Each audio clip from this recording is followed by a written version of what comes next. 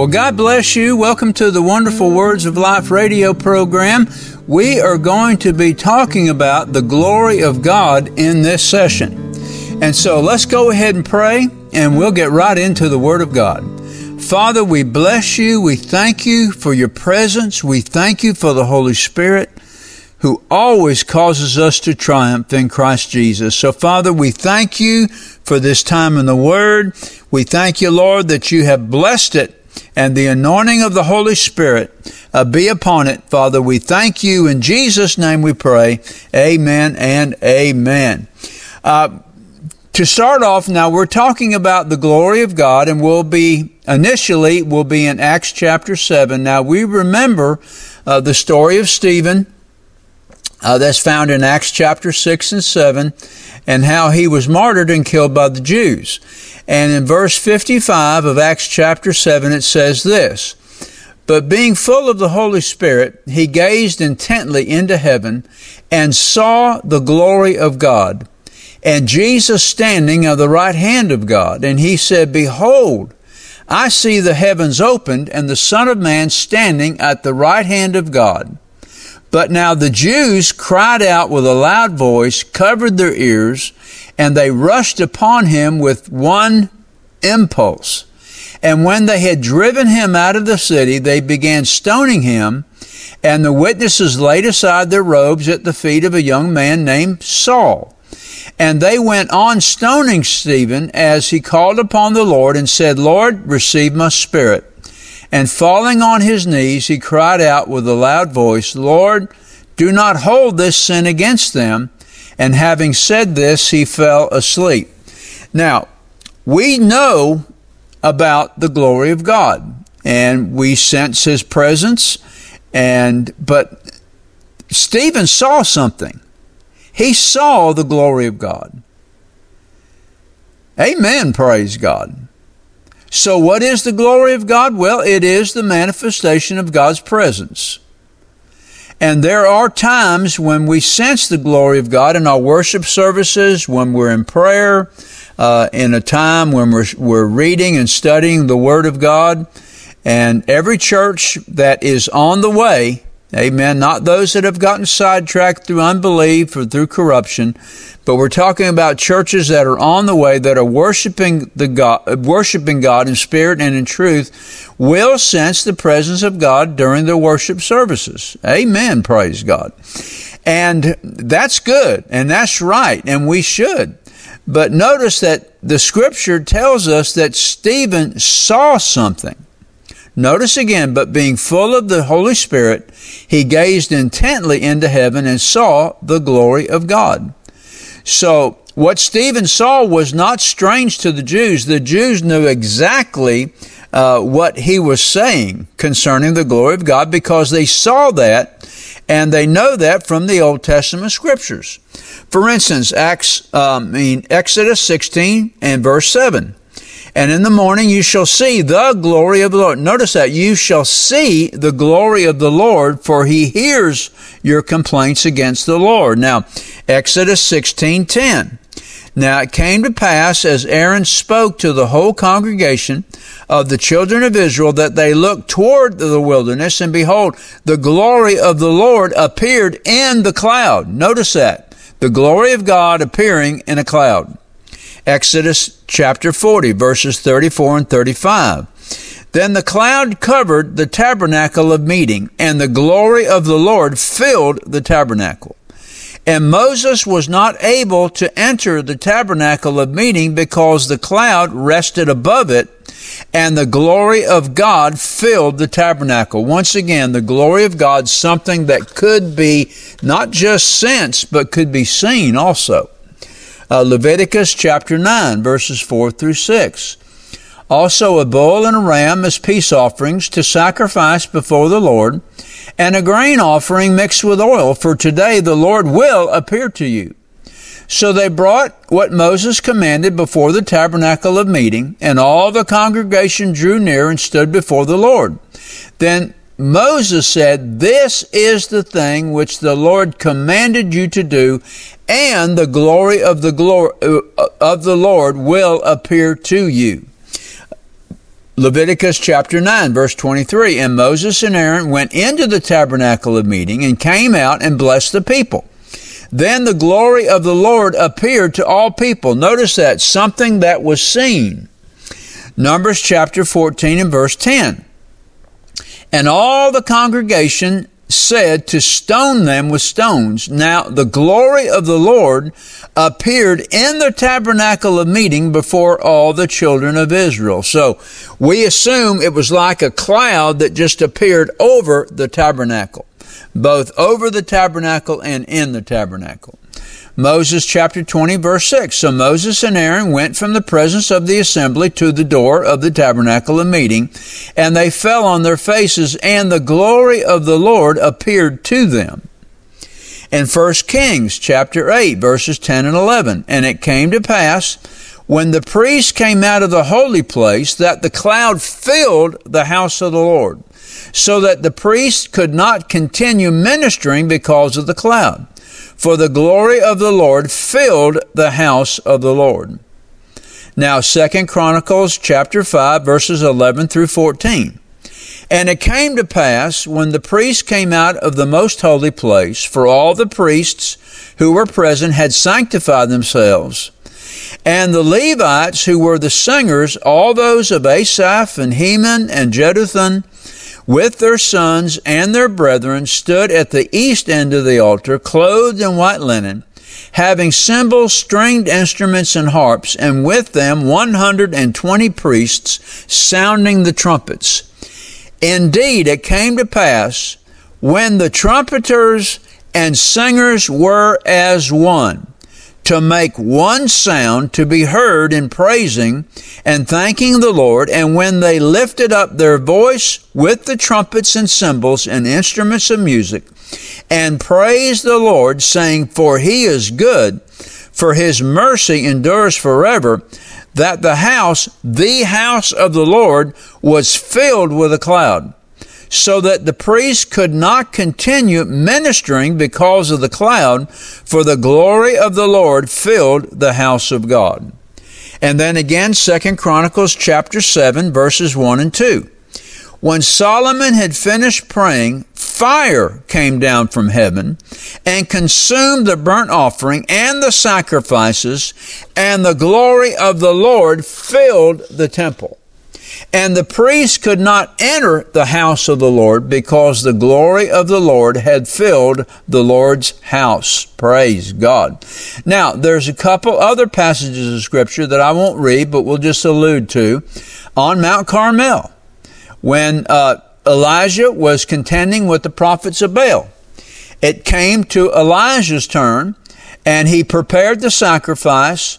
He dug a ditch around the sacrifice. He told the servants to fill that ditch with water, did it 3 times. He prayed a simple prayer, and the fire of God came out of heaven, came down, and consumed the sacrifice, consumed the altar, and everything around it, licked up the water. And the people of God saw this. They saw the glory of God come down in a fire, and they fell upon their knees, and they began to cry out, The Lord, He is God. The Lord, He is God. And then again, on the day of Pentecost, they were all in one accord, in one place. They were all praying, tarrying, waiting for the endowment of power from on high, just like the Lord Jesus told them to. And when the day of Pentecost was fully come, they were all in one accord in one place, and suddenly there came a sound from heaven as of a rushing mighty wind, and it filled all the house where they were sitting. And there appeared unto them cloven tongues like as of fire, and it sat upon each of them, and they were all filled with the Holy Ghost, and began to speak in other tongues as the Spirit gave them utterance. So we see in these passages that the glory of God was something that would, when it was manifested, could be seen. Seen in a cloud, seen by fire, and also in a wind. Amen, praise God. And so we know this, that every believer in Christ Jesus has the glory of God on the inside of them because they are born again. And the Jews in the Old Testament, they understood what the glory of God was. They saw it. They know this from the Scriptures. And it came down, the glory of God came down as a cloud, but it also came down as a fire. And in the New Testament, the glory of God was manifested as a fire, cloven tongues like as a fire.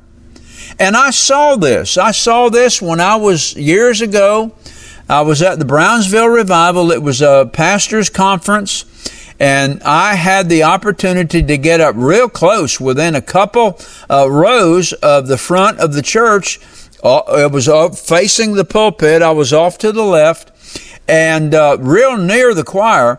And as we began to worship, as we began to praise God, as we began to worship God, I lifted my eyes and opened them, and I saw the fire of God that was upon cloven tongues, like as of fire, appeared upon the choir members, and you could see it. It was just like fire. It was just like looking through a bonfire, looking through the heat of the fire that was going up and seeing the trees or something on the other side of the fire, and you could see the heat. You could see the heat going up. That's exactly like what I saw. I saw the fire of God upon that choir as they were worshiping God. Amen. Hallelujah.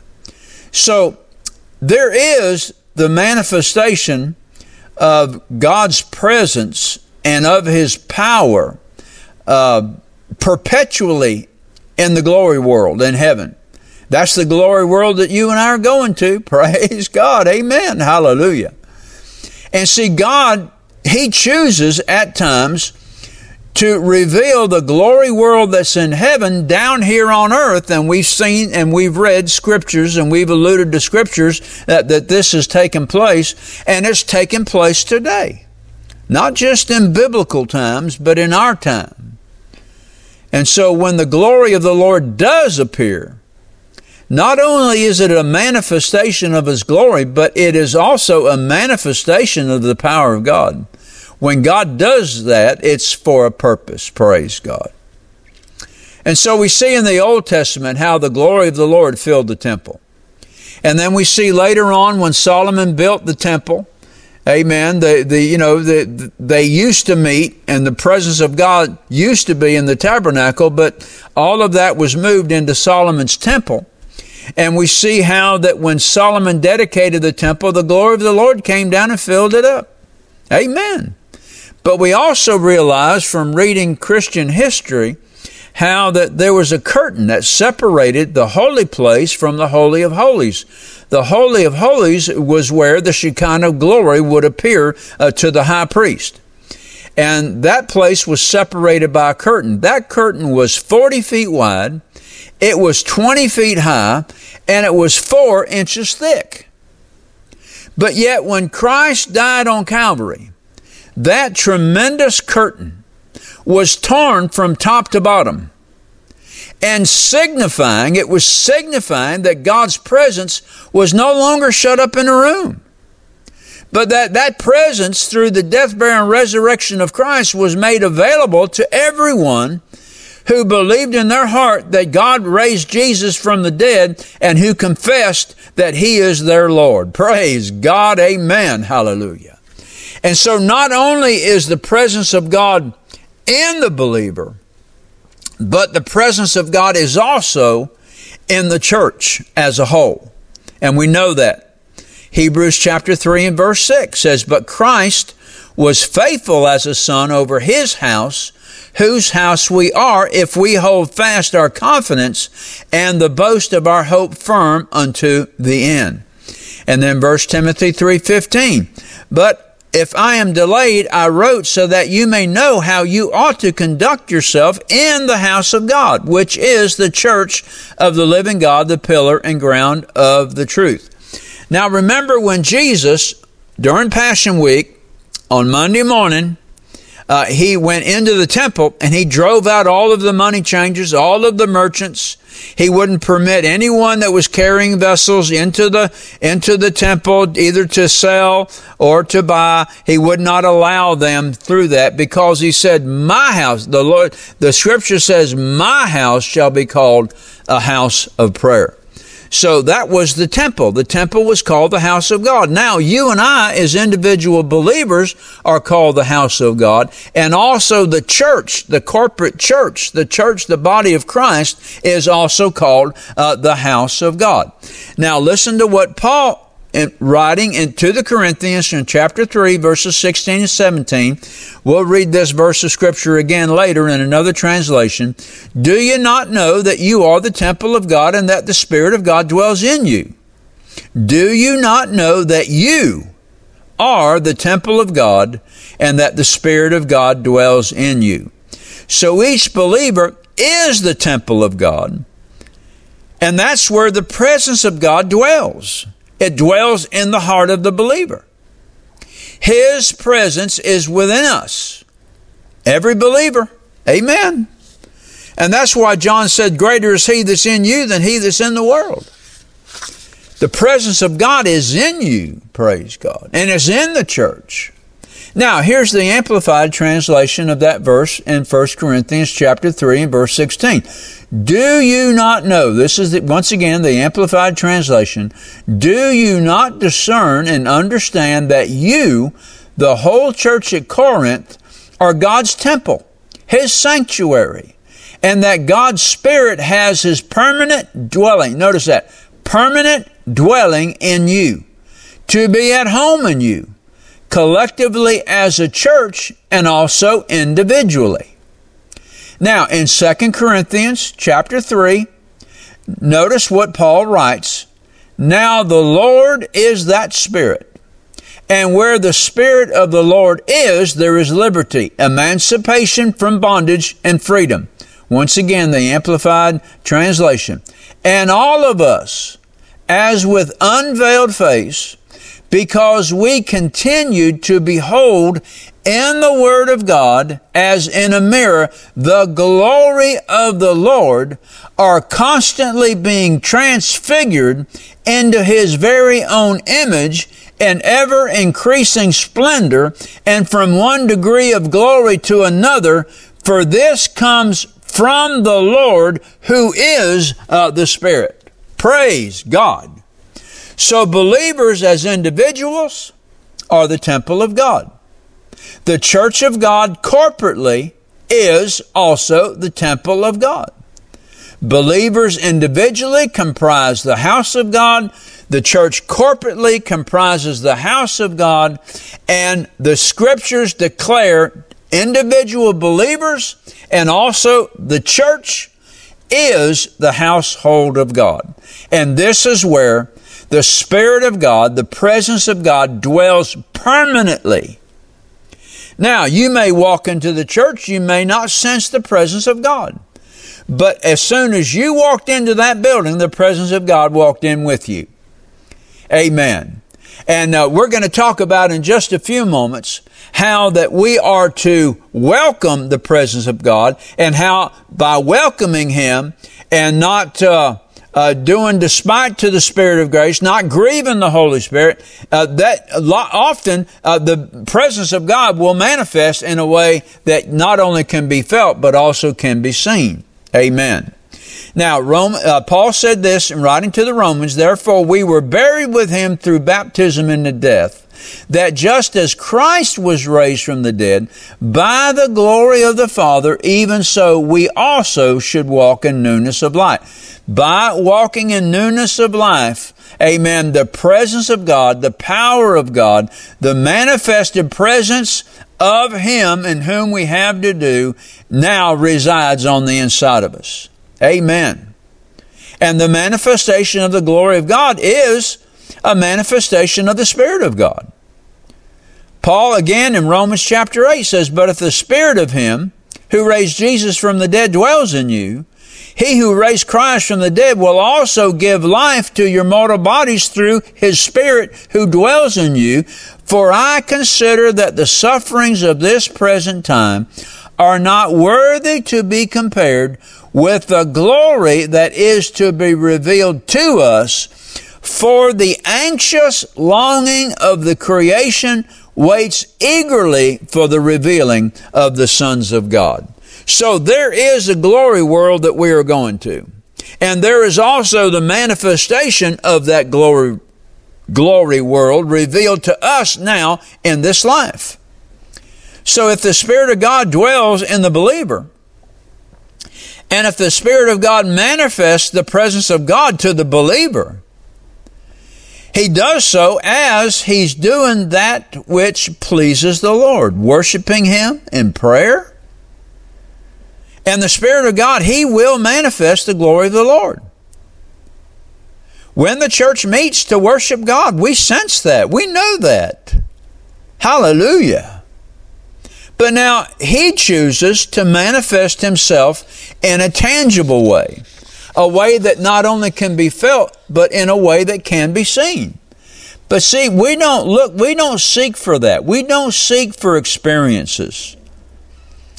We seek for His presence. And God manifests Himself as He wills. Now, every time we pray, especially praying in the Spirit, every time we worship God in spirit and in truth, He will manifest Himself because that's His pleasure. It's His good pleasure to give us the kingdom. Now, how is the glory of the Lord manifested? How is it manifested individually? And how is the glory of God manifested corporately in the church? Well, the psalmist tells us, Psalm 91, verse 1, He that dwells in the secret place of the Most High shall abide under the shadow of the Almighty. Now, what is the secret place? Well, it is a hiding place. And that hiding place, whether it be a prayer closet, or whether it be a place of repose, whatever the individual chooses to do in that secret place to foster a communion, a closer walk with the Lord, amen, drawing himself closer in the Word of God. I'm telling you, there was times early in my Christian experience when I was at work on the job and I didn't have anything to do. What I would do is I would pull my Bible out of the drawer and I'd set it on the table and I'd start reading it. And I tell you, there was times where the light of God would shine around me in that back room. And I could sense His presence. Whoo, glory to God. Hallelujah. It's as real today as it seems like it just happened yesterday, praise God. Just as real today as it was back then.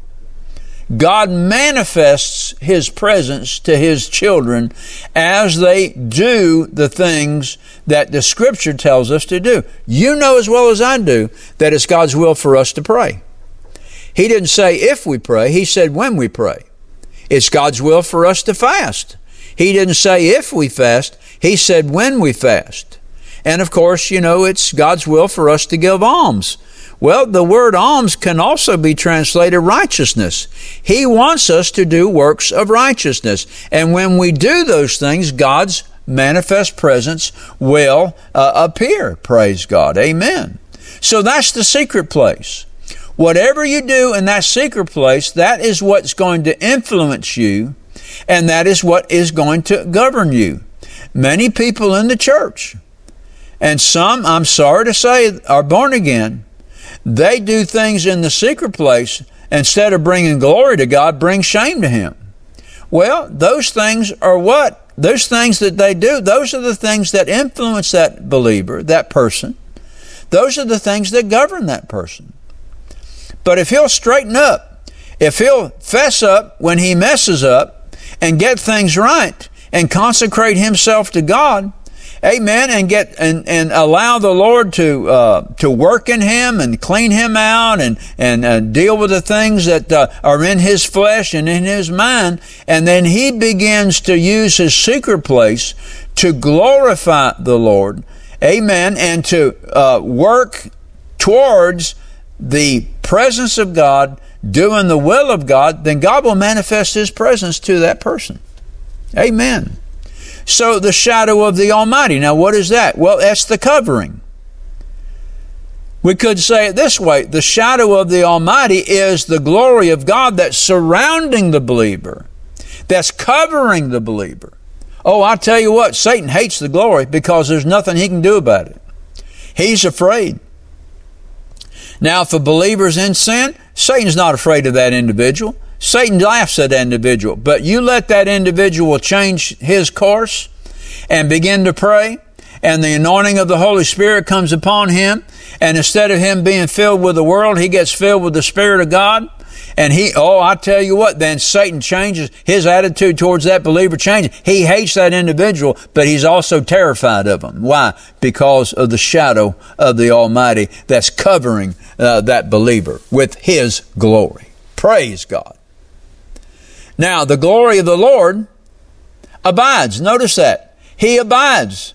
He that dwells in the secret place of the Most High shall abide under the shadow of the Almighty. We could say it this way, abides under the glory of the Almighty, the glory of God. And often we don't realize it. But as we begin to honor the Lord, as we begin to worship, especially in a corporate church setting where everyone is united in the worship of God, and they're ministering to the Lord, and they're praying and fasting, the glory of God will manifest Himself in a tangible way. And for instance, let me give you a man's testimony. Notice this. It says here, he says, when I was a Baptist boy, I didn't have the baptism in the Holy Spirit. One Sunday night, I was preaching in a little country church, and my text was from James. For what is your life? It is even as a vapor that appears for a little time and then vanishes away. So this is a Baptist boy preacher now. I had been preaching about 15 minutes, minding my own business, and suddenly from the back of that little church, I saw this cloud come rolling in. Although it was a cloud, it looked like waves of the ocean about 3 or 4 feet high. But it was a cloud. Amen. And when the cloud came into the church, it covered up the people. I couldn't see them. It came as far as the little altar bench and covered it too. And it kept coming. So I looked at my watch and noted the time. The cloud came onto the platform and covered it, and then I couldn't see anything. But I kept preaching. I could hear the sound of my voice, but I couldn't distinguish a word I said. To this day, I don't know a single word I said. That cloud filled the whole church. And then finally it began to lift. It lifted from around the pulpit and the platform first. Then I could see the altar, the front pew, and then the other pews. I was preaching all the time. I could hear the sound of my voice, but I wasn't aware of what I was saying until the cloud left the building. When it lifted, I looked at my watch, and the cloud had filled that building for 17 minutes. Praise God. That's an eyewitness to a man's own testimony of the glory, the manifestation, something that could be seen, the manifestation of the glory of God coming in and filling that house during worship. And I've seen the glory of God. I've seen the glory of God come in church services. I've seen it in prayer meetings. There was times where we were in the church worshiping God, the presence of God would come in, and it would hover over the choir loft, and it would move like a cloud over the congregation. There were times in prayer meetings when there was a light mist in the sanctuary as the saints of God were praying. And most of the manifestations of the glory of God were in these prayer meetings. Why don't we have prayer meetings anymore in the church? Why aren't we seeing the manifestation of the glory of God? That's why. And so the Lord wants to manifest His presence in the church today. And He will manifest Himself in spectacular ways. But see, we've got to do what the psalmist said do. We've got to dwell in the secret place of the Most High. We've got to dwell in that hiding place. And when we do that, God will manifest Himself. We'll feel it for sure, and we may see it also. So, Heavenly Father, we bless you. We thank you for this time in the Word. Bless it, Father, according to your will, and in your name we pray. Amen. Do you know beyond a shadow of a doubt that if you were to die today, that you would be prepared for heaven? If you're not sure, then I encourage you to pray this prayer with me. Father God, I come to you through your Son, Jesus Christ. I repent and ask you to forgive me of my sin and cleanse me from all unrighteousness. I surrender my heart and life to you. By faith, I believe I receive you as my Lord and Savior, and I thank you for receiving me in Jesus' name. Amen. If you prayed this prayer and desire to know more about the gift of Christ that the Heavenly Father offers you, then email us at rbtc86@gmail.com. We will be glad to answer your questions promptly and provide you at your request with materials that will help you to grow in your faith in the Lord Jesus. This is Patsy Dunning. Thank you for listening to our broadcast today. And let me remind you to tune in to this station at the same time next week to hear more of the wonderful words of life. God bless you, and remember what Jesus said, it is the Spirit who gives life.